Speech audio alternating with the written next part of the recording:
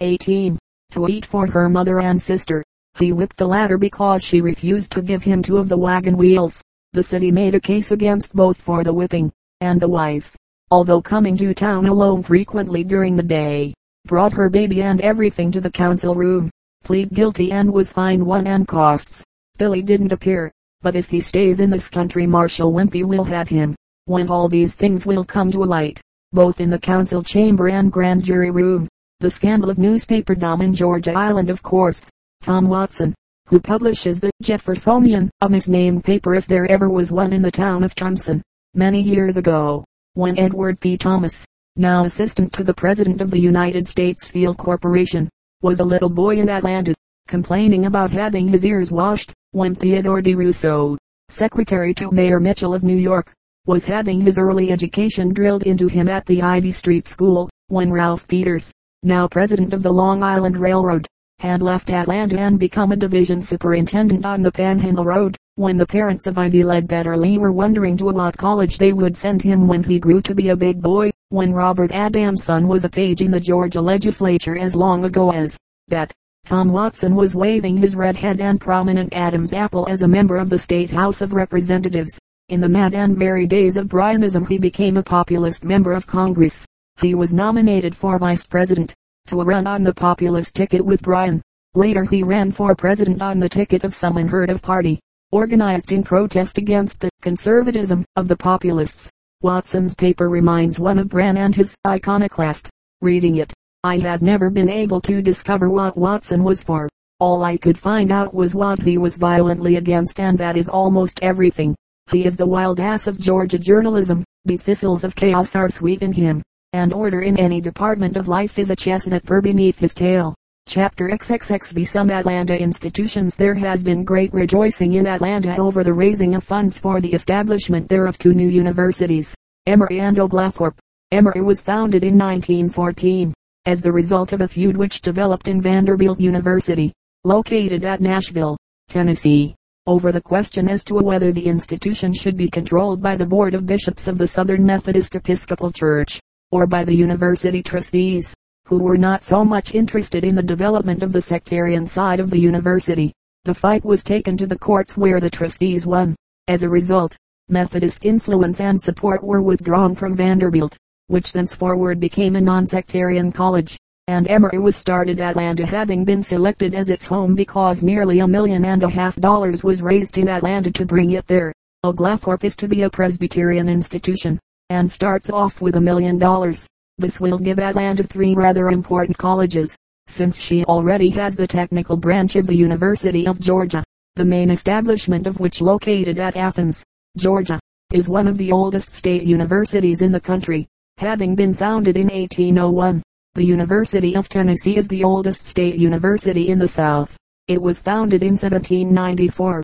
The University of Pennsylvania, dating from 1740, is the oldest of all state universities. Harvard, founded in 1636, was the first college established in the country, and the only other American colleges which survive from the 17th century are William and Mary, at Williamsburg, Virginia, established in 1693, and St. John's College, at Annapolis, dating from 1696. There is a tendency in some parts of the South to use the terms college and university loosely. Some schools for white persons, doing little if anything more than grammar and high school work, are called colleges, and Negro institutions doing similar work are sometimes grandiloquently termed universities. Atlanta has 13 public schools for Negroes, but no public high school for them. There are, however, 6 large private educational institutions for Negroes in the city, doing high school, college, or graduate work, making Atlanta a great colored educational center. Of these, Atlanta University, a non-sectarian company educational college with a white president, Mr. Edward T. Ware, whose father came from New England and founded the institution in 1867, is, I believe, the oldest and largest. It is very highly spoken of.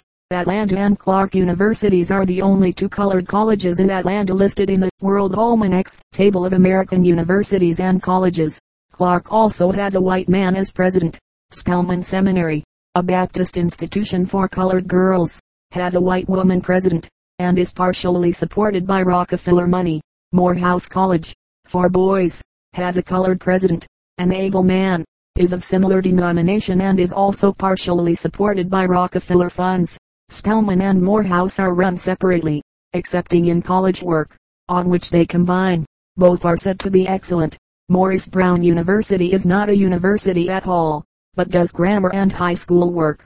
It is officered and supported by colored people. All churches of the African Methodist Episcopal denomination subscribing funds for its maintenance. Gammon Theological Seminary is, I am informed, the one adequately endowed educational establishment for Negroes in Atlanta. It would, of course, be a splendid thing if the best of these schools and colleges could be combined. Citizens of Atlanta do not, generally, take the interest they ought to take in these or other institutions for the benefit of Negroes. To be sure, most Southerners do not believe in higher education for Negroes, but, even allowing for that viewpoint, it is manifestly unfair that white children should have public high schools and that Negro children should have none, but should be obliged to pay for their education above the grammar grades. Perhaps there are people in Atlanta who believe that even a high school education is undesirable for the Negro.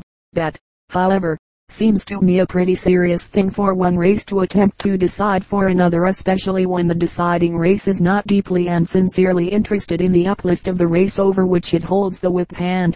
Certainly intelligent people in the South believe in industrial training for the Negro, and equally certainly a Negro high school could give industrial training.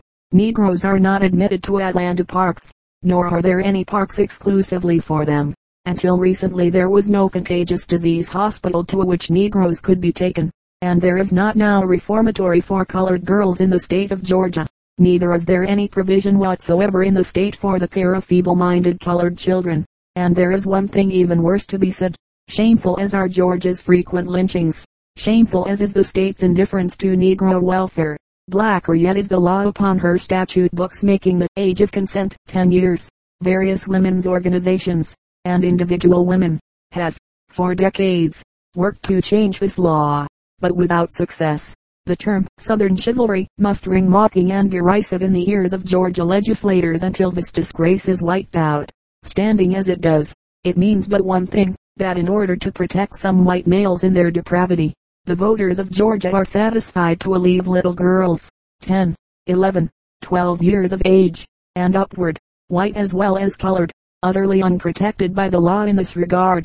I had heard more than one woman in Georgia intimate that she would be well pleased with a little less exterior chivalry and a little more plain justice. Aside from their efforts to change the age of consent law, leading women in the state have been working for compulsory education, for the opening of the state university to women, for factory inspection and decent child labor laws. The question of child labor has now been taken in hand by the national government as, of course, the age of consent should also be, but in other respects but little progress has been made in Georgia. From such cheerless items I turn gladly to a happier theme. As I have said elsewhere in this book, many colored people in Atlanta are doing well in various ways. At Atlanta University I saw several students whose fathers and mothers were graduates of the same institution. Higher education for the Negro has, thus, come into its second generation. More prosperous Negroes in Atlanta are doing social settlement work among less fortunate members of their race, and have started a free kindergarten for Negro children. Many good people in Atlanta are unaware of these facts, and I believe their judgment on the entire Negro question would be modified, at least in certain details, were they merely to inform themselves upon various creditable Negro activities in the city. The Northern stranger, attempting to ascertain the truth about the Negro and the Negro problem, has to this extent the advantage of the average Southerner. Prejudice and indifference do not prevent his going among the Negroes to find out what they are doing for themselves. At various times in my life chance has thrown me into contact with charities in great variety, and philanthropic work of many kinds. I have seen theoretical charities, sentimental charities, silly charities, pauperizing charities, wild ed charities, charities which did good, and others which worked damage in the world. I have seen organized charities splendidly run under difficult circumstances, as in the Department of Charities under Commissioner Kingsbury, in New York City. And I have seen other organized charities badly run at great expense. I have seen charities conducted with the primary purpose of ministering to the vanity of self-important individuals who like to say, "See all the good that I am doing." and I have seen other personal charities operated as in the case of the Rockefeller Foundation with a perfectly magnificent scope and effectiveness. Nevertheless, of all the charities I have seen, of all the efforts I have witnessed to improve the condition of humanity, none has taken a firmer hold upon my heart than the Leonard Street Orphans' Home for Negro Girls, in Atlanta. The home is a humble frame building which was used as a barracks by Northern troops stationed in Atlanta after the Civil War. In it reside Miss Chadwick, her helpers, and about 70 little Negro girls, and it is an interesting fact that several of the helpers are young colored women who, themselves brought up in the home and taught to be self-supporting, have been drawn back to the place by homesickness. Was ever before an orphan homesick for an orphan's home? Miss Chadwick is an Englishwoman, coming out to America a good many years ago. She somehow found Atlanta, and in Atlanta somehow found this orphanage, which was then both figuratively and literally dropping to pieces. Someone had to take hold of it, so Miss Chadwick did. How successful she has been it is hard to convey in words. I do not mean that she has succeeded in building up a great flourishing plant with a big endowment and all sorts of improvements. Far from it. The home stands on a tiny lot. The building is ramshackle and not nearly large enough for its purpose, and sometimes it seems doubtful where the money to keep it going will come from.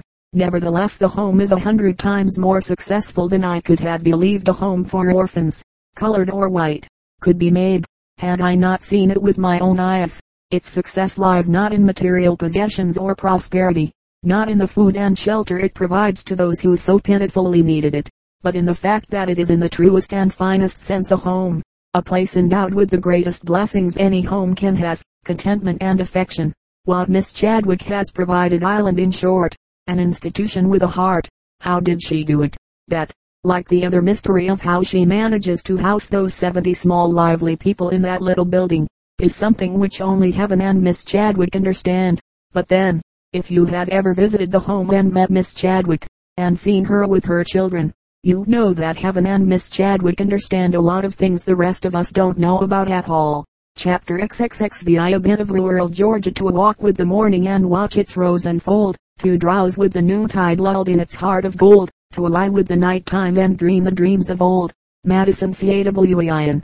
A man I know studies as a hobby something which he calls graphics, the term denoting the reaction of the mind to certain words. One of the words he used in an experiment with me was winter. When he said winter, there instantly came to me the picture of a snowstorm in Quebec. I saw the front of the Hotel Frontenac at dusk through a mist of driving snow.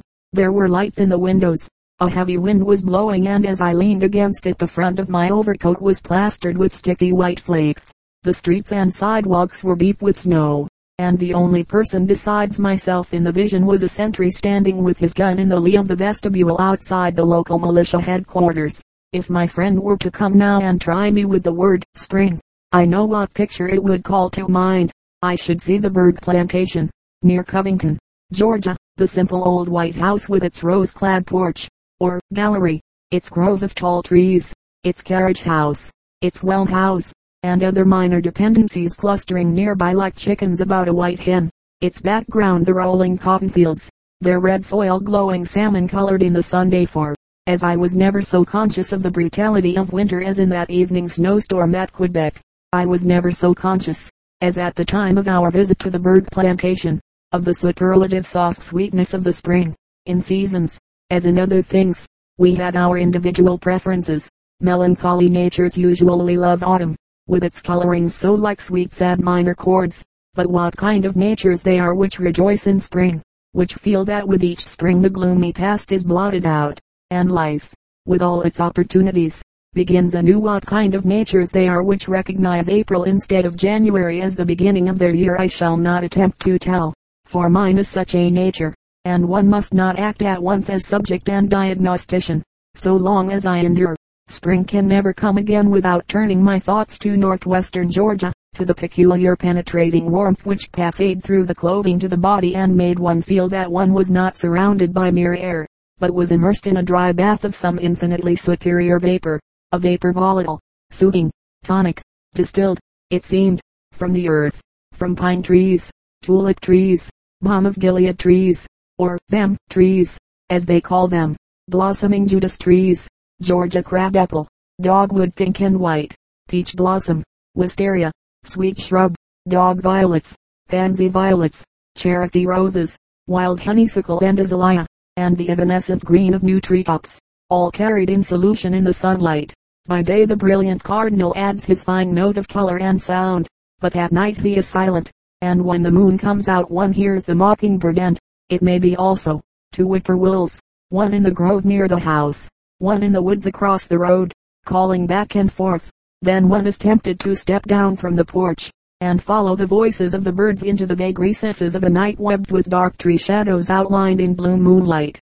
Small wonder at Island if, as report says, no house party on a southern plantation is a success unless young couples become sort of engaged, and if in a region so provocative in springtime under a full moon, a distinction is recognized between being merely engaged, and being engaged to be married. One Georgia Belle we met, a slow-eyed girl whose reputation not only for beauty but for charm reached through the entire South, had, at the time of our visit, recently become engaged in the more grave and permanent sense. How does it seem? A girl friend asked her. I feel, she answered, like a man who has built up a large business and is about to go into the hands of a receiver. Such ways as those girls have, such voices, such eyes, and such names, too. Names which would not fit at all into a northern setting, relatively so hard and insentimental, but which, when one becomes accustomed to them, take their place gracefully and harmoniously in the southern picture. The South likes diminutives and combinations in its women's names. Its Harriets, Franceses, Sarahs, and Marthas, become Heppies, Fannies, Sullys and Patsies, and Patsy sometimes undergoes a further transition and becomes Patsy. Moreover, where these diminutives have been passed down for several generations in a family, their origin is sometimes lost sight of, and the diminutive becomes the actual baptismal name. In one family of my acquaintance, for example, the name Patsy has long been handed down from mother to daughter. The original great-grandmother Patsy was christened Martha but was at first called Patsy. Then, because her black mammy was also named Patsy, the daughter of the house came to be known, for purposes of differentiation, as Patsy, and when she married and had a daughter of her own, the child was christened Patsy. In this family the name May has more recently been adopted as a middle name, and it is customary for familiars of the youngest Patsy, to address her not merely as Patsy, but as Patsy May. The inclusion of the second name, in this fashion, is another custom not uncommon in the South. In Atlanta alone I heard of ladies habitually referred to as Anna Laura, Happy May, Lolly Belle, Sully Maud, Nora Belle, Mattie Sue, Emma Belle, Lottie Belle, Susie May, Lula Belle, Sully Fanny, Happy Fanny, Lou Ellen, Ully Lou, Clara Belle, Mariella, and Happy Belle. Another young lady was known to her friends as Jenny D. The train from Atlanta set us down at Covington, Georgia, or rather at the station which lies between the towns of Covington and Oxford, for when this railroad was built neither town would allow it a right of way, and to this day each is connected with the station by a streetcar line, either line equipped with one diminutive car, a pair of disconsolate mules, and a driver. Covington is the county seat, a quiet southern town, part old, part new, with a look of rural prosperity about it. Stopping at the post office to inquire for mail, we saw this peremptory sign displayed: when the window is down don't bang around and ask for a stamp or two. JLCALLAWA. Postmaster. As the window was down we tiptoed out and went upon our way, driving through Oxford before going to the plantation. This town was named for Oxford, England, and Island like its namesake, a college town, a small and very old Methodist educational institution, with a pretty though ragged campus and fine trees, is all there is to Oxford, save a row of antebellum houses. One of them, a pleasant white mansion, half concealed by the huge magnolias which stand in its front yard, was at one time the residence of General Longstreet. The old front gate, hanging on a stone post, was made by the general with his own hands and well made, for it is today as good a gate as ever. Cora Harries lived at one time in Oxford. Her husband, Rev. Lundy H. Harries, having been a professor at the college, though plantation life has necessarily changed since the war, I do not believe that there is in the whole South a plantation where it has changed less than on the Berg plantation. In appearance the place is not as Sherman's men found it, for they tore down the fences and ruined the beautiful old-fashioned garden, and neither has been replaced, nor, of course, is it run, so far as practical affairs are concerned, as it was before the war, that is to say, instead of being operated as a unit of 900 acres, it is now worked chiefly on shares, and is divided up into 1 mule farms and 2 mule farms, these being tracts of about 30 and 60 acres, respectively, 30 acres being approximately the area which can be worked by a man and a mule. Practically all the Negroes on the place, perhaps 100 in number, are either former slaves of the Berg family, or the children, grandchildren, and great-grandchildren of slaves who lived on the plantation. That is one reason why the plantation is less changed in spirit than are many others. The Bergs were religious people, used their slaves kindly, and brought them up well, so that the Negroes on the plantation today are respectable, and in some instances, exemplary people, very different from the vagrant Negro type which has developed since the war, making labor conditions in some parts of the South uncertain, and plantation life, in some sections, not safe for unprotected women. The present proprietors of the Berg plantation are 2 ladies, granddaughters of Mrs. Thomas Berg, who lived here, a widow, with a little daughter, when General Sherman and his hosts came by.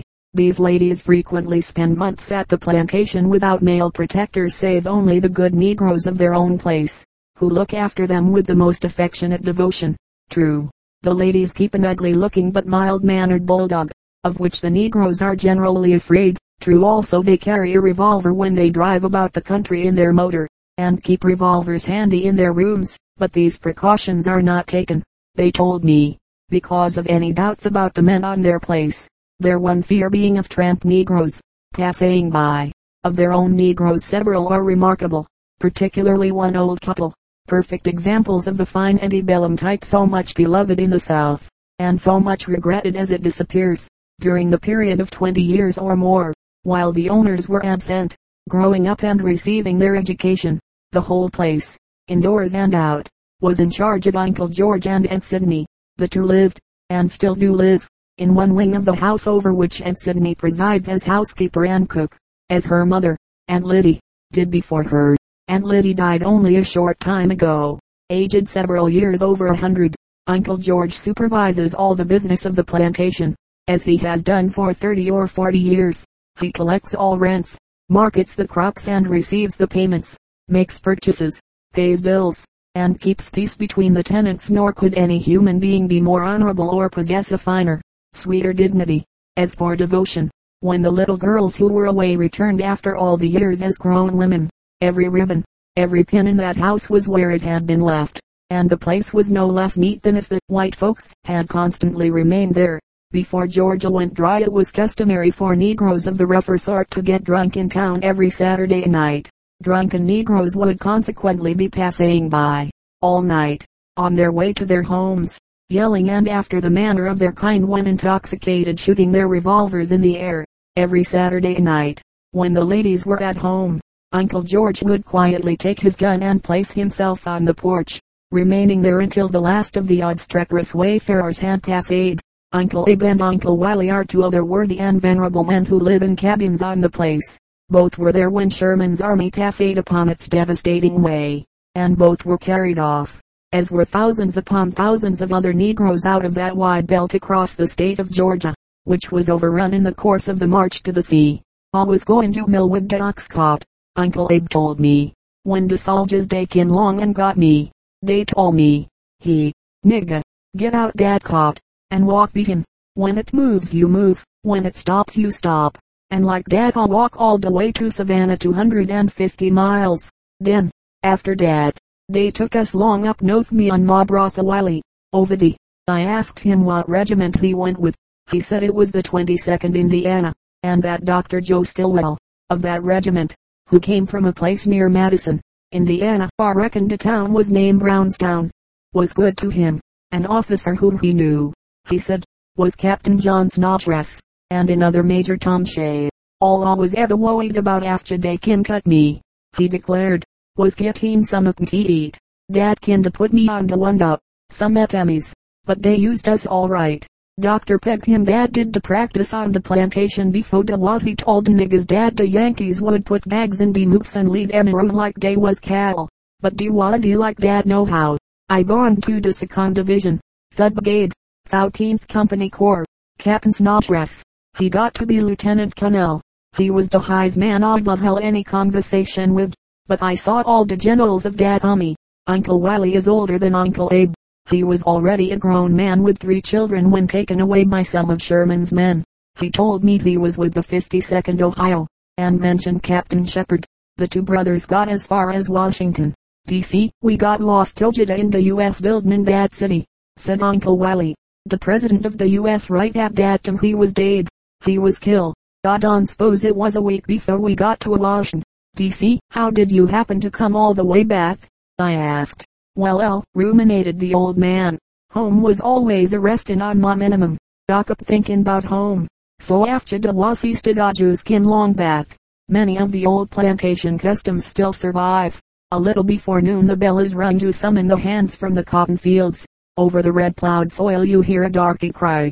A melodious oh, as wild and musical as the cries of the South Italian olive gatherers. The planters cease their work. Mules stand still. Traces are unhooked from single trees, and chain ends thrown over the mules' backs. Then the men mount the animals and ride into the midday meal. The women trudging after. Those who rent land, or work on shares, go to their own cabins, while those employed by the hour or by the day, the rate of pay is 10 cents an hour or 75 cents a day, come to the kitchen to be fed. Nor is it customary to stop there at feeding Negroes, as in the old days. Any Negro who has come upon an errand or who has stopped by to sell supplies, or for whatever purpose, expects to stay for dinner, and makes it a point to arrive about noon. Thus from 16 to 20 Negroes are fed daily at the Berg Plantation House. The old Christmas traditions are likewise kept up. On Christmas Day the Negroes come flocking up to the house for their gifts. Their first concern is to attempt to cry Christmas gift to others, before it can be said to them, for according to ancient custom the one who says the words first must have a gift from the other. Chapter XXXVII. A young metropolis, an observer approaching a strange city, should be neutral even in thought.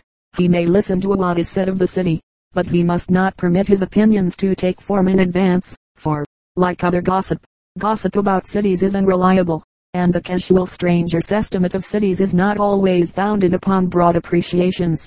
But though it is unwise to judge of cities by what is said of them, it is perhaps worth remarking that one may often judge of men by what they say of cities. I remember an American manufacturer, broken down by overwork, who, when he looked at Pompeii, could think only of the wasted possibilities of Vesuvius as a power plant. And I remember two traveling salesmen on a Southern Railroad train who expressed scorn for the exquisite city of Charleston because they said it is but a poor marketplace for suspenders and barbers' supplies. There are those who think of Boston only as headquarters of the shoe trade, others who think of it only in the terms of culture, and still others who regard it solely as an abode of Negrophiles. In the case of the chief city of Alabama, however, my companion and I noticed, as we journeyed through the South, that reports were singularly in accord. Birmingham is too young to have any Civil War history. Her history is the history of the steel industry in the South, and one hears always of that, of the affluence of the city when the industry is thriving, and hard times when it is not. One is invariably told that Birmingham is not a southern city, but a northern city in the South, and the chief glories of the place, aside from steel, are, if one is to believe rumors current upon railroad trains and elsewhere, a 27-story building, Senator Oscar Underwood, the distinguished Democratic leader, and the Tutwiler Hotel. Even in Atlanta it is conceded that the Tutwiler is a good hotel, and when Atlanta admits that anything in Birmingham is good, it may be considered as established that the thing is very, very good, for Birmingham and Atlanta view each other with the same degree of cordiality as is exchanged between St. Louis and Kansas City, Minneapolis and St. Paul, San Francisco and Los Angeles. Having been, in the course of our southern wanderings, in several very bad hotels, and having heard the Tutwiler compared with Chicago's Blackstone, my companion and I held eager anticipation of this hostelry, nor were our hopes dashed by a first glimpse of the city on the night of our arrival. It was a modern-looking city, just the sort of city that would have a fine new hotel. The railroad station through which we passed after leaving the train was not the usual dingy little southern station, but an admirable building, and the streets along which we presently found ourselves gliding in an automobile hack, were wide, smooth, and brightly illuminated by clustered boulevard lights. True, We had long since learned not to place too much reliance upon the nocturnal aspects of cities. A city seen by night is like a woman dressed for a ball. Darkness drapes itself about her as a black velvet evening gown, setting off, in place of neck and arms, the softly glowing facades of marble buildings. Lights are her diamond ornaments, and her perfume is the cool fragrance of night air. Almost all cities, and almost all women, look their best at night, and there are those which, though beautiful by night, sink, in their daylight aspect, to utter mediocrity. Presently our motor drew up before the entrance of the Tutwiler, proud entrance, all revolving doors and glitter and promise. A brisk bell boy came running for our bags. The signs were of the best. The lobby, though spacious, was crowded.